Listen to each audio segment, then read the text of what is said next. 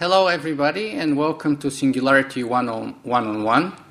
This is a feature of SingularityWeblog.com where you can go and listen to it or download it in full. Today my guest on the show is Ben Goertzel.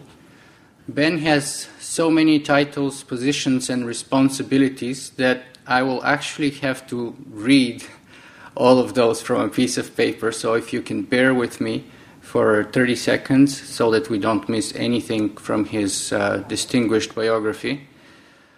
So Dr. Ben Goertzel is CEO of AI software company Novamente and bioinformatics company Biomind, Chief Technology Officer of biopharma firm Genescient Corporation, leader of the open source OpenCog AI software project, chairman of Humanity Plus, advisor to the Singularity University and Singularity Institute, research professor in the Fujian Key Lab for brain-like intelligent systems at Xiamen University, China, and general chair of the Artificial General Intelligence Conference Series. His research work encompasses artificial general intelligence, natural language processing, cognitive science, data mining, machine learning, computational finance, bioinformatics, virtual worlds, and gaming and other areas. He has published 12 scientific books, nearly 90 technical papers, and numerous journalistic articles. Before entering the software industry, he served as a university faculty in several departments of mathematics, computer science, and cognitive science in the US, Australia, and New Zealand. He has 3 children and too many pets to count, and in his spare time enjoys creating avant-garde fiction and music and the outdoors. Wow, if that's not an amazing biography, I don't know what is. So Ben, welcome to Singularity 101. Thanks for having me. Excellent. Let's not waste any time and jump straight into the questions. Would you share with us a little bit about your background and how you got interested in computer science and especially developing artificial general intelligence? Sure. I was interested in far future ideas from early youth, from reading science fiction novels primarily. From as early as I can remember, I started reading at age 2, and probably by 3 or 4, I was reading SF about superhuman AIs and space travel and time machines and robots, alternate dimensions, all the good stuff. And, you know, I always hoped that I would live long enough to see this stuff come to reality. But at this time in the early 1970s, it didn't necessarily seem feasible that these things could happen in my own lifetime. And I actually had the idea to build a spaceship and travel at faster than light speed so that exploiting relativistic time dilation, I could then come back, say, 1 million years in the future when all this awesome stuff would have happened. So it's a source of great delight to me that it now appears plausible. I can see this stuff like within decades rather than having to go away into space and come back to the Earth of 1 million years later. In terms of my specific research focus now on AI, both with a view toward building superhuman thinking machines and with a view toward using AI to cure longevity. Let me re-say that. But both with a view toward making human-level and superhuman thinking machines and with a view toward using AI to ensure longevity and cure disease and help us all live forever. I really focused on these things in my late 20s. I mean, I was interested in all sorts of things, ranging from unified physics to nanotechnology to AI, bioscience, pure mathematical modeling of the mind. I was even interested in sort of Zen Buddhism and in composing music that could help enlighten people's minds by sort of triggering the right neural responses. So I came to the conclusion at a certain point in my life that I would have to focus on one thing if I was going to do something great. Uh-huh. And when I enumerated all the possibilities. I was really drawn to AI. It had always been one of my main interests. But it occurred to me at a certain point, time travel could be possible by, say, twisting a star into the right shape to make a naked singularity, which is elongated rather than a point. Or, say, nanotechnology could be possible if you made machines to build smaller machines, to build smaller machines, to build smaller machines, to build smaller machines. Life extension could be possible if you build the right drugs. Uploading a human mind into a computer could be possible if you build the right brain scanning equipment. But all these things require a lot of engineering and a lot of people and a lot of money. AI, quite possibly all you got to do is type the right program code into computers that we have right now, and you have a superhuman thinking machine. And this was sort of marginal when I first really, really seriously started working on AI in the early 90s. Now computers are so much more powerful. I really think that's quite definitively true. Like if way less than Google's computing resources were devoted to making a thinking machine, then I think we could have a vastly superhuman and hopefully beneficial intelligence. It's just typing the right code. Just a problem of understanding what to do, and that's what's so appealing about it. So, speaking of typing the right code, then, it does seem that, in your opinion, AI would be a matter of software rather than hardware, because you already said that in terms of hardware, way less than Google's hardware capabilities would probably be sufficient if you have the right software. Is that the case? I think so. 50 years ago, AI was a matter of hardware and software, and the computer hardware industry has made incredible advances, not because of AI, but because of people trying to make computers to serve other purposes. And now, I think, due to the amazing work of so many engineers building better and better hardware, now we're at the position where AI basically comes down to a software problem. This is not to say that better hardware wouldn't help. I mean, the whole von Neumann computer architecture, which underlies our current computers, is not really optimal for artificial general intelligence. I really like massively parallel architectures, like the connection machine. Yeah. But, I mean, we're getting at the same thing in a different... times more parallel processing power than what we are capable of producing right now. I mean, million times more. Absolutely not. No? It's a naive misconception. The point is that current chips are just massively faster than a neuron. I mean, we have many, many neurons, but each of them operates many orders of magnitude slower than a computer chip. So we can do just as much processing or more with a distributed network of processors. So you make up with speed for the lack of parallelism. You can make up with speed for the lack of parallelism. However, it makes life complicated because it means you need to use a different architecture. Yeah. And this comes down to one of my differences with Ray Kurzweil and the whole school of thought that the best way to achieve human-level AGI is going to be by emulating the human brain. Yeah. I mean, yes, absolutely, 100% that can work. However, the hardware infrastructure that we have now is far from ideally suited for emulating the human brain in depth, because the human brain is a massively parallel analog or quantum computing system, whereas the digital computers that we have are distributed networks of very fast processors, which are classical digital computers.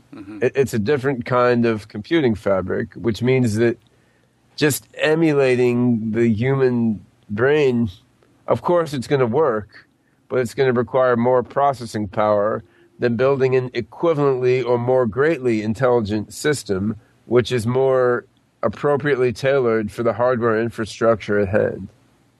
So in that sense, if you are sort of disconnecting the invention of AI from the simulation from the mapping and the complete simulation of the human brain, then that could happen potentially earlier or later, but not necessarily connected to that point in time. That's right. Can it happen earlier? It can happen tomorrow. Yeah. Tomorrow? No, probably not. It could have happened. It could have happened last year, and nobody told us about it. I mean, yes, I think the two achievements of mapping and simulating the human brain versus creating human level or greater than human level AGI. I think these two achievements need not be closely synchronized with each other. Now, they may in fact be closely synchronized with each other.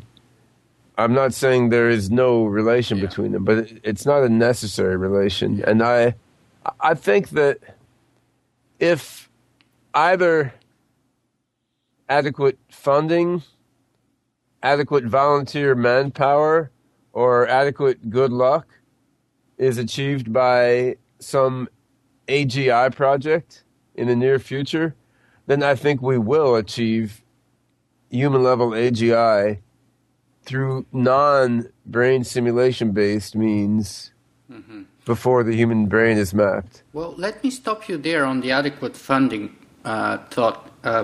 I was reading your article, How Long Until Human-Level AI? Results from an Expert Assessment. And one of the surprising conclusions or results that you have there is that overall experts, and that's a quote, experts are skeptical about the impact of massive research funding, especially if it is concentrated in relatively few approaches. So, are you in contradiction to the overall expert opinion here, or do you fall within that? Because you just said that given adequate funding, we would expect results, whereas this seems to suggest that, I mean, what is adequate funding? Do we have adequate funding right now?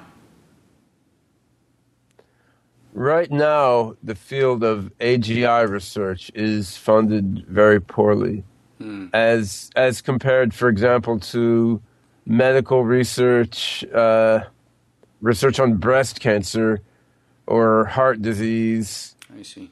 As compared to research on particle physics, in which they'll spend $100 billion on a giant accelerator. Yeah. As compared to many other aspects of science and engineering research, even as compared to some other fairly wacky stuff like nanotechnology research. Although there you have to look. And in many cases, the most forward-looking aspects of those branches of research aren't being well-funded either. For instance, loads of money for heart disease and breast cancer, but the NIH will not fund much research specifically on life extension. Nanotechnology, plenty of research on nanofabrics and lubricants, not much research on Drexlerian molecular assemblers. And in AI, the situation's even worse because the total pool of funding on AI isn't all that big. And then AGI, the quest to build artificial general intelligence that can think with the generality and scope that people can, I mean, that's a tiny sliver of a small amount of AI funding. Now, the survey that you're talking about, the question that we asked regarding massive funding was, what would happen if $100 billion was put into AI funding? On the other hand, for my own AI project, what I would like is something like $5 million a year for, say, 5 to 10 years. And there's a big gap between those two numbers. So you're saying 100 billion is too much, but right now we have too little.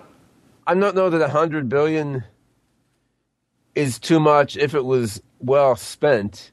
I think that most people don't have a good conceptual framework for how to spend $100 billion. I do. So if you give me $100 billion, I mean, I could spend it very well. But I've probably spent more time thinking about how to spend $100 billion than most AI researchers.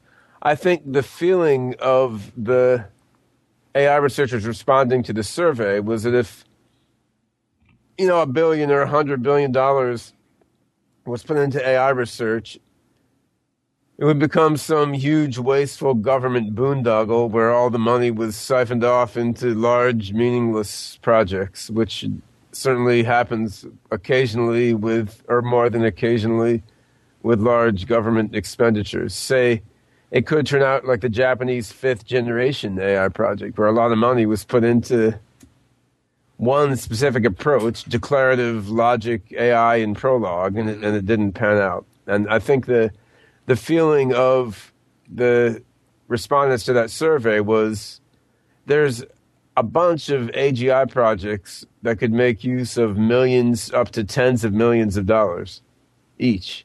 Yeah. And the best approach would be to throw that amount of money at each of these projects and see where it goes. But, there may be no more than a few dozen such projects that are really mature right now. Say a few dozen projects on the planet working toward AGI that are mature enough to make good use of, say, $20 to $50 million. Mm-hmm. So if you had 20 projects, each of which could make good use of $20 million, I mean, that's a lot more money than I have in my bank account by orders of magnitude, but it's still not $100 billion. So I think that was what is underlying the response to the survey. But I do think it's quite absurd in a sort of world historical sense that not just my own project, but the other couple dozen AGI projects are not funded to the tune of a few $1 million a year. When you look at what is at stake, right? Mm-hmm, I mean, if you had 20 AGI projects, $5 million a year, you're talking $100 million a year. Yeah. To work on creating superhuman thinking machines at a time in history when it really is quite palpable to do so. Yeah. And we spent $1 trillion bailing out banks, and the U.S. government alone, in the last couple years alone, probably another $1 trillion that the Federal Reserve spent surreptitiously bailing out banks without publicly announcing it. Trillions of dollars, right? We're talking $100 million to fund 20 AGI projects at a fairly satisfying level. And our society simply is not organized to do such a thing. And this is something that our AGI descendants are going to look back on and think is quite ridiculous. I agree entirely with you, but my next two questions are still on this topic with a couple of new dimensions, I hope. One of them is the origin of funding. I was listening to a speech by David Chalmers that he gave in West Point Military Academy, and one of the reasons why cadets from the academy concluded that it's best if they proceed with this development of military artificial intelligence rather than abandon it despite the risks was that, you see, if it's not an American singularity, it's going to be most likely a Chinese singularity. So the American singularity we have control over, but a Chinese one we don't. Therefore, we'd rather move on despite the risks. So you work in China, you have a professorship position there. Do you think that the Chinese are taking a different approach in terms of funding AGI research than, say, most people in North America and in Europe? And do you think that they have a lower, equal, or better chance of coming up with Chinese AGI rather than anyone else? I have spent a lot of time in China in the last couple of years working on AI. So I'm an adjunct professor in an AI lab at Xiamen University in China, and I also am involved with Hong Kong Polytechnic University. And this is a kind of exciting announcement. Like just this month, we're starting a 2-year project at Hong Kong Polytechnic where we'll have 6 programmers working on making an OpenCog-based intelligent game character. So using my AI system, which is oriented working toward human-level AI, using that to make a smart game character. And we'll have 4 AI guys and 2 game programming guys working on that. So I expect to be spending a considerable portion of 2011 in China and or Hong Kong. Yeah. I think that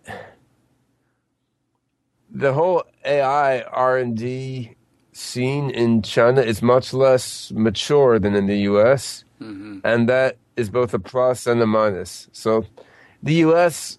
has a lot of AI achievements, more than anywhere in the world, and we also have a very entrenched infrastructure, both in academia and in industry. So, DARPA, the U.S.'s military research funding agency, has funded a lot of AI research.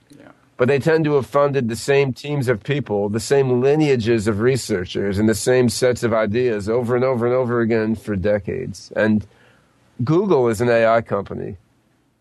And Microsoft has awesome AI research teams. But what these guys put their money into, again, is fairly stereotyped. I mean, they're the world's best in computational linguistics, scalable probabilistic reasoning, Bayesian nets across thousands of machines.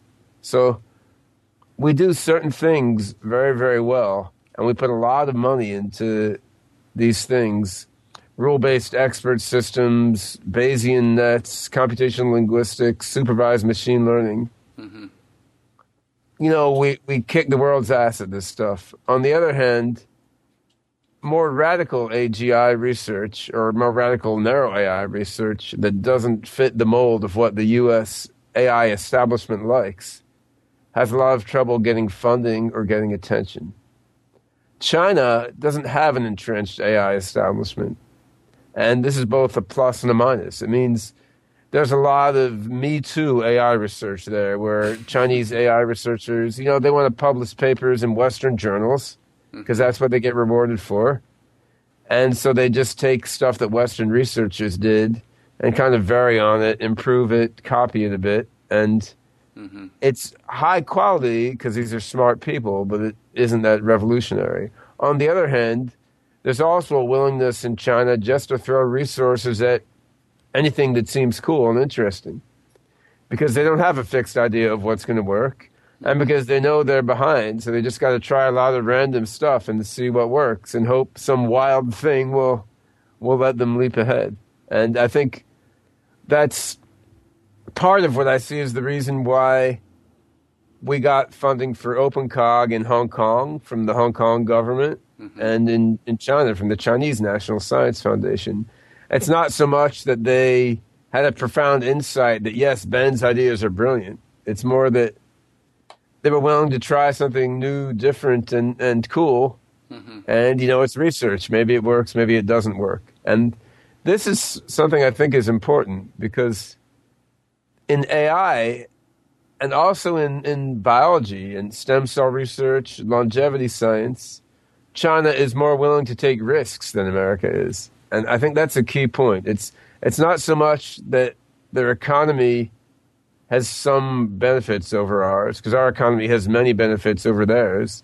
It's not so much that they have more people, because 60% of their population is still quite poor, and although they're literate, they don't have the mindset for high technology development. I think that the main thing they have going for them is they're willing to take risks, and we've become complacent, conservative, and set in our ways, and that's a problem. We bring in the smartest people from around the world who want to come to the U.S. and make a name for themselves, but once they get here, they then get slotted into the same entrenched things that everyone does here. So, I mean, a smart AI guy comes here from China or India, and, they'll get a job at Google, and they'll do statistical linguistics. But if they stay in India or China, maybe they'll do nonsense because they're cut off from the main streams of advancement, or maybe they'll do some wacky off-the-wall thing that no one would ever get paid to do in the U.S., but in China, they're more open-minded. And it's a source of great irony to me that a fairly totalitarian government, which is making efforts to open up tentatively, and I think that's laudable, but still a government that doesn't focus on freedom as much as ours does, in effect gives its researchers much more freedom than we do. Because, I mean, of course, in the U.S., you have the freedom to research whatever you want. No one will lock you up. But if you don't have the funding... But you won't get paid, yeah. Right? You won't get tenure if you're a young researcher. Whereas in China, it's easier to make it as a university researcher doing weird stuff than it is in the U.S. Mm-hmm. And that's that should disturb people, but it doesn't, because people tend to focus on the wrong things when they think about China. Now, Peter Thiel got it partly right. Peter Thiel, who's the head of Clarium Capital, one of the early funders of Facebook. You could see him in the recent Social Network movie. There's an actor portraying him, and he was the leader of PayPal for a while. I don't agree with Peter on everything. We have a lot of differences, both in political philosophy. I mean, he's kind of a hardcore libertarian, whereas I'm not. And he's more skeptical of AGI being achieved in the near term than I am. Mm-hmm. But I think he got some things right about China. He said the following in a speech I heard him give. He said, China gets a lot of things wrong compared to the U.S., but they get one important thing right. And it's such an important thing that they may make up for all their mistakes. What they get right is they're willing to think for the long term. They're willing to plan for the next 30 years. And the U.S. plans for the next quarter. And you can see that in research funding. The U.S. funds what they think will be successful in the next couple of years. China will try a bunch of random stuff and see what's going to work over the next few decades. Because if they try 100 weird things, 5 of them may work awesomely. Then they'll be ahead of the U.S. 10 or 20 years from now. And this is something I see in Silicon Valley. Because I live in Maryland, near Washington, D.C., but I visit Silicon Valley a lot, and everyone asks, well, you look like you belong in California, and there's people doing so much cool AI stuff in California. Why aren't you there? And, honestly, I might be, if not for various personal reasons. I share custody of my kids with my ex-wife who lives in Maryland. But I have mixed feelings toward the whole attitude and vibe of the San Francisco Bay Area. I mean, it's amazing how many futurists there are, how many AI people, how many brilliant technologists there are. On the other hand, anytime you have a group of people who think they're smarter than everyone else and who are all kind of thinking the same way, you got to be a little bit skeptical that these guys are concerned about groupthink. There's a lot of groupthink, and there's a lot of short-term thinking there. Yeah, mm-hmm. I mean, those guys are creating Web 2.0, which is brilliant, and they're going to create Web 3.0 or 4.0, whatever those turn out to be. But the whole focus on making companies that are going to turn into N billion-dollar companies and get 1 million eyeballs or 1 billion or 1 trillion eyeballs looking at your website. This whole focus, it's transforming the world in an important way. On the other hand, it may be overtaken by someone else who's intent on transforming the world in a yet more radical way. Mm-hmm. I see. And that could come out of China or somewhere else that's thinking out of left field. I mean, just like Silicon Valley overtook the world by coming out of left field. No one was thinking a couple hackers in their garage were going to kick the world in the ass and change everything. Now everyone is thinking a couple computer hackers in a garage are going to make a website that's going to rule the world. So maybe the next big transformation isn't going to come out of a continuation of that pattern, Maybe it's going to come out of Xiamen University in China. I don't even want to say out of left field, because that's a baseball metaphor, right? Which is an American thing. So, yeah, it's going to come out of mysterious Chinese chi power. That's it. I don't know. Let me just stop you here for a moment and ask you to help us define and focus on the main terms that we've been using here for a while now, because some of our viewers may be confused. What is the difference between artificial intelligence and artificial general intelligence? The name. No, there's more than that. So the field of AI, when the field of AI was founded, it meant AGI. It meant artificial general intelligence. When it was founded in the late 50s and early 60s, these guys were after making human-level thinking machines. Yeah. And one of the main lessons that was learned in the decades since is, wow, it's possible to make programs that do stuff that requires vast general intelligence for humans to do them, but the computer program has no general intelligence, and it's just a trick. Like chess. And this wasn't obvious. Yeah, like chess, like Google. Yeah. Google's search engine, like unmanned automated vehicles that can autopilot for a while. I mean, a lot of stuff like that. Hold on, I'm going to go shut my door because my son started playing the piano. I think you're going to hear it. Sure.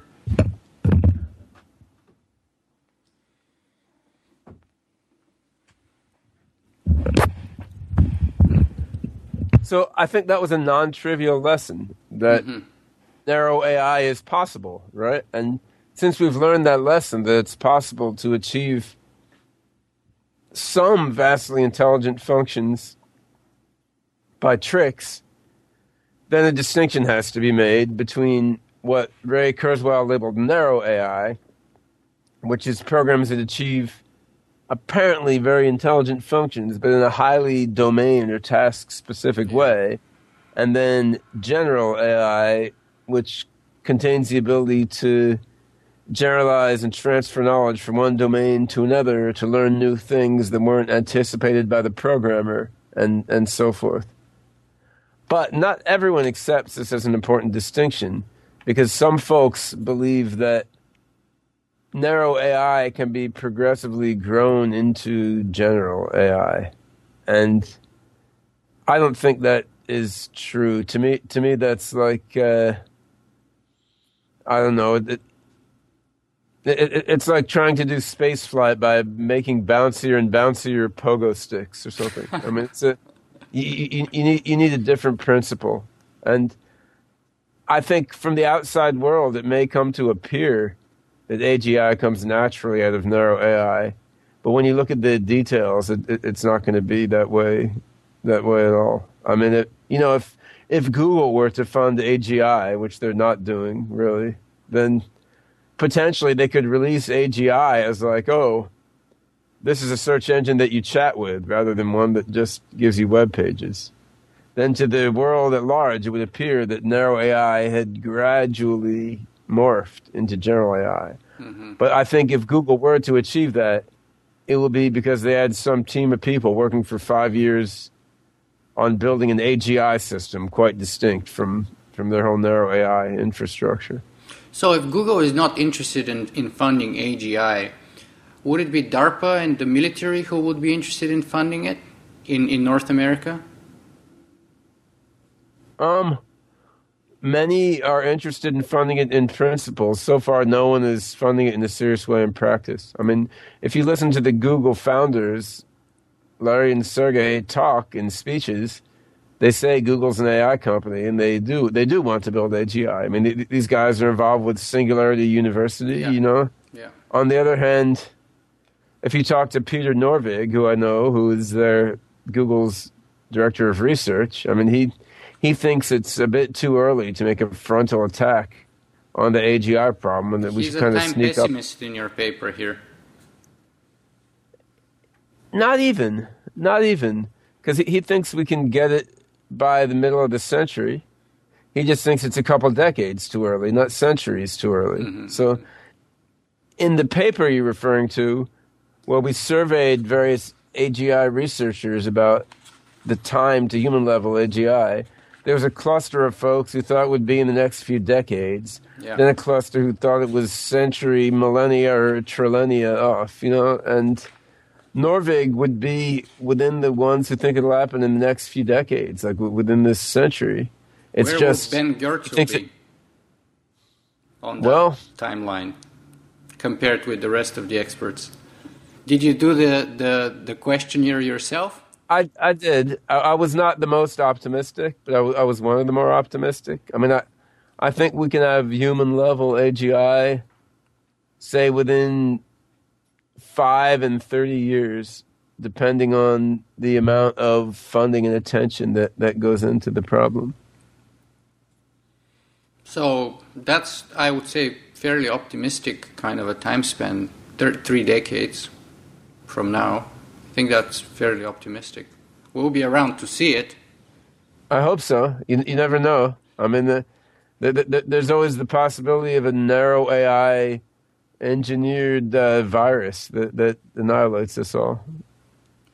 Well, speaking of annihilation, let me ask you this. So, first of all, what's the correlation that you see between the creation of artificial general intelligence and the singularity? And second of all, what do you rate our chances of surviving it are, like in terms of percentage-wise? Oh, first of all, I think that artificial general intelligence is very likely to be what launches the singularity. Mm-hmm. So I buy into I.J. Good's notion of the singularity as an intelligence explosion. Yeah. I don't think it's the only possible way, but I think it's the most likely possible way, and that if some other technology like genetic engineering, brain enhancement, or nanotech advances faster than AI, I think that technology will, in short order, be used to make AGI, which will then cause the next big burst, accelerating things toward and beyond the singularity. And then what would be our chances of surviving it then? I think my confidence interval for that is very wide. I mean, I don't have any basis to make a detailed, rational estimate of that. I also think the question isn't well posed. What does it mean for us to survive it? Does it mean for humans in their precise legacy form to survive? Or does it mean that we get to fuse with the super intelligent overmind in a way that we can experience and enjoy and kind of respects our integrity and experience? Well, Kevin Warwick, for example, let me elaborate a little more, so see if we can get it. Kevin Warwick, for example, has a very, very low estimate of our chances of surviving any singularity in our current form. He says that humanity is absolutely doomed. What he believes in, however, is that our merging with machines would allow us to survive it and go beyond on the other end of the singularity in a radically new form, either as cyborgs or as some sort of a machine-enhanced, super-intelligent, augmented beings or something like that. So in my view, as long as there's some kind of continuity between Ben and Nick here and their sort of augmented resulting beings, which were augmented by technology on top of that, and there's some kind of continuity between our memory and our experience and our knowledge, I would believe that even though biologically we may not be the same, if there's a continuity, then we have survived it. That's my personal take on it. Well, I think the class of futures that Kevin Warwick discusses are plausible ones that may happen. But I think Werner Vinge got it right when he said, after we have minds that are dozens of times smarter than us, none of us can really predict what the fuck is going to happen. And that's the bottom line. I mean, the confidence interval is pretty wide. Kevin Warwick, he can say, if he wants to, that the human race is doomed, but how can he really know that? I mean, maybe maybe I will build or someone else will build a sort of AI babysitter, which is very smart and very powerful, and will protect an enclave of legacy humans because it's programmed to do so. Yeah, but their impact on the future world would be minimal. I mean, right? That's a separate issue as to then whether we survive or not. I see. All right. I think we're coming very close to the end of our interview, so let me ask you the last two questions. First of all, if our viewers and listeners want to find out more information about you, what are the best sources? Where should they go to look for that? My website, Goertzel.org, has links to the various projects I'm involved with and links to my Twitter feed and my email address and so forth. Mm-hmm. Excellent. Okay. And then if you have one message that you want to get across to all of the people who are going to see this video, what would you like it to be? That the future is ours to create. The singularity is not inevitable. A positive singularity is not inevitable. As far as we know, not much is inevitable. And seemingly fanciful things like AGI, human immortality, mind uploading, an end to poverty, scarcity, and disease. We're fortunate enough to be living at a historical moment where these things are likely achievable for the first time in our lives, and most likely these things are going to be achieved by some small groups of people working really hard on them. And whatever your specific talents or tastes are, there's probably a good way for you to contribute toward one of these really important things and thus bias the odds of all of us surviving the singularity in a positive way.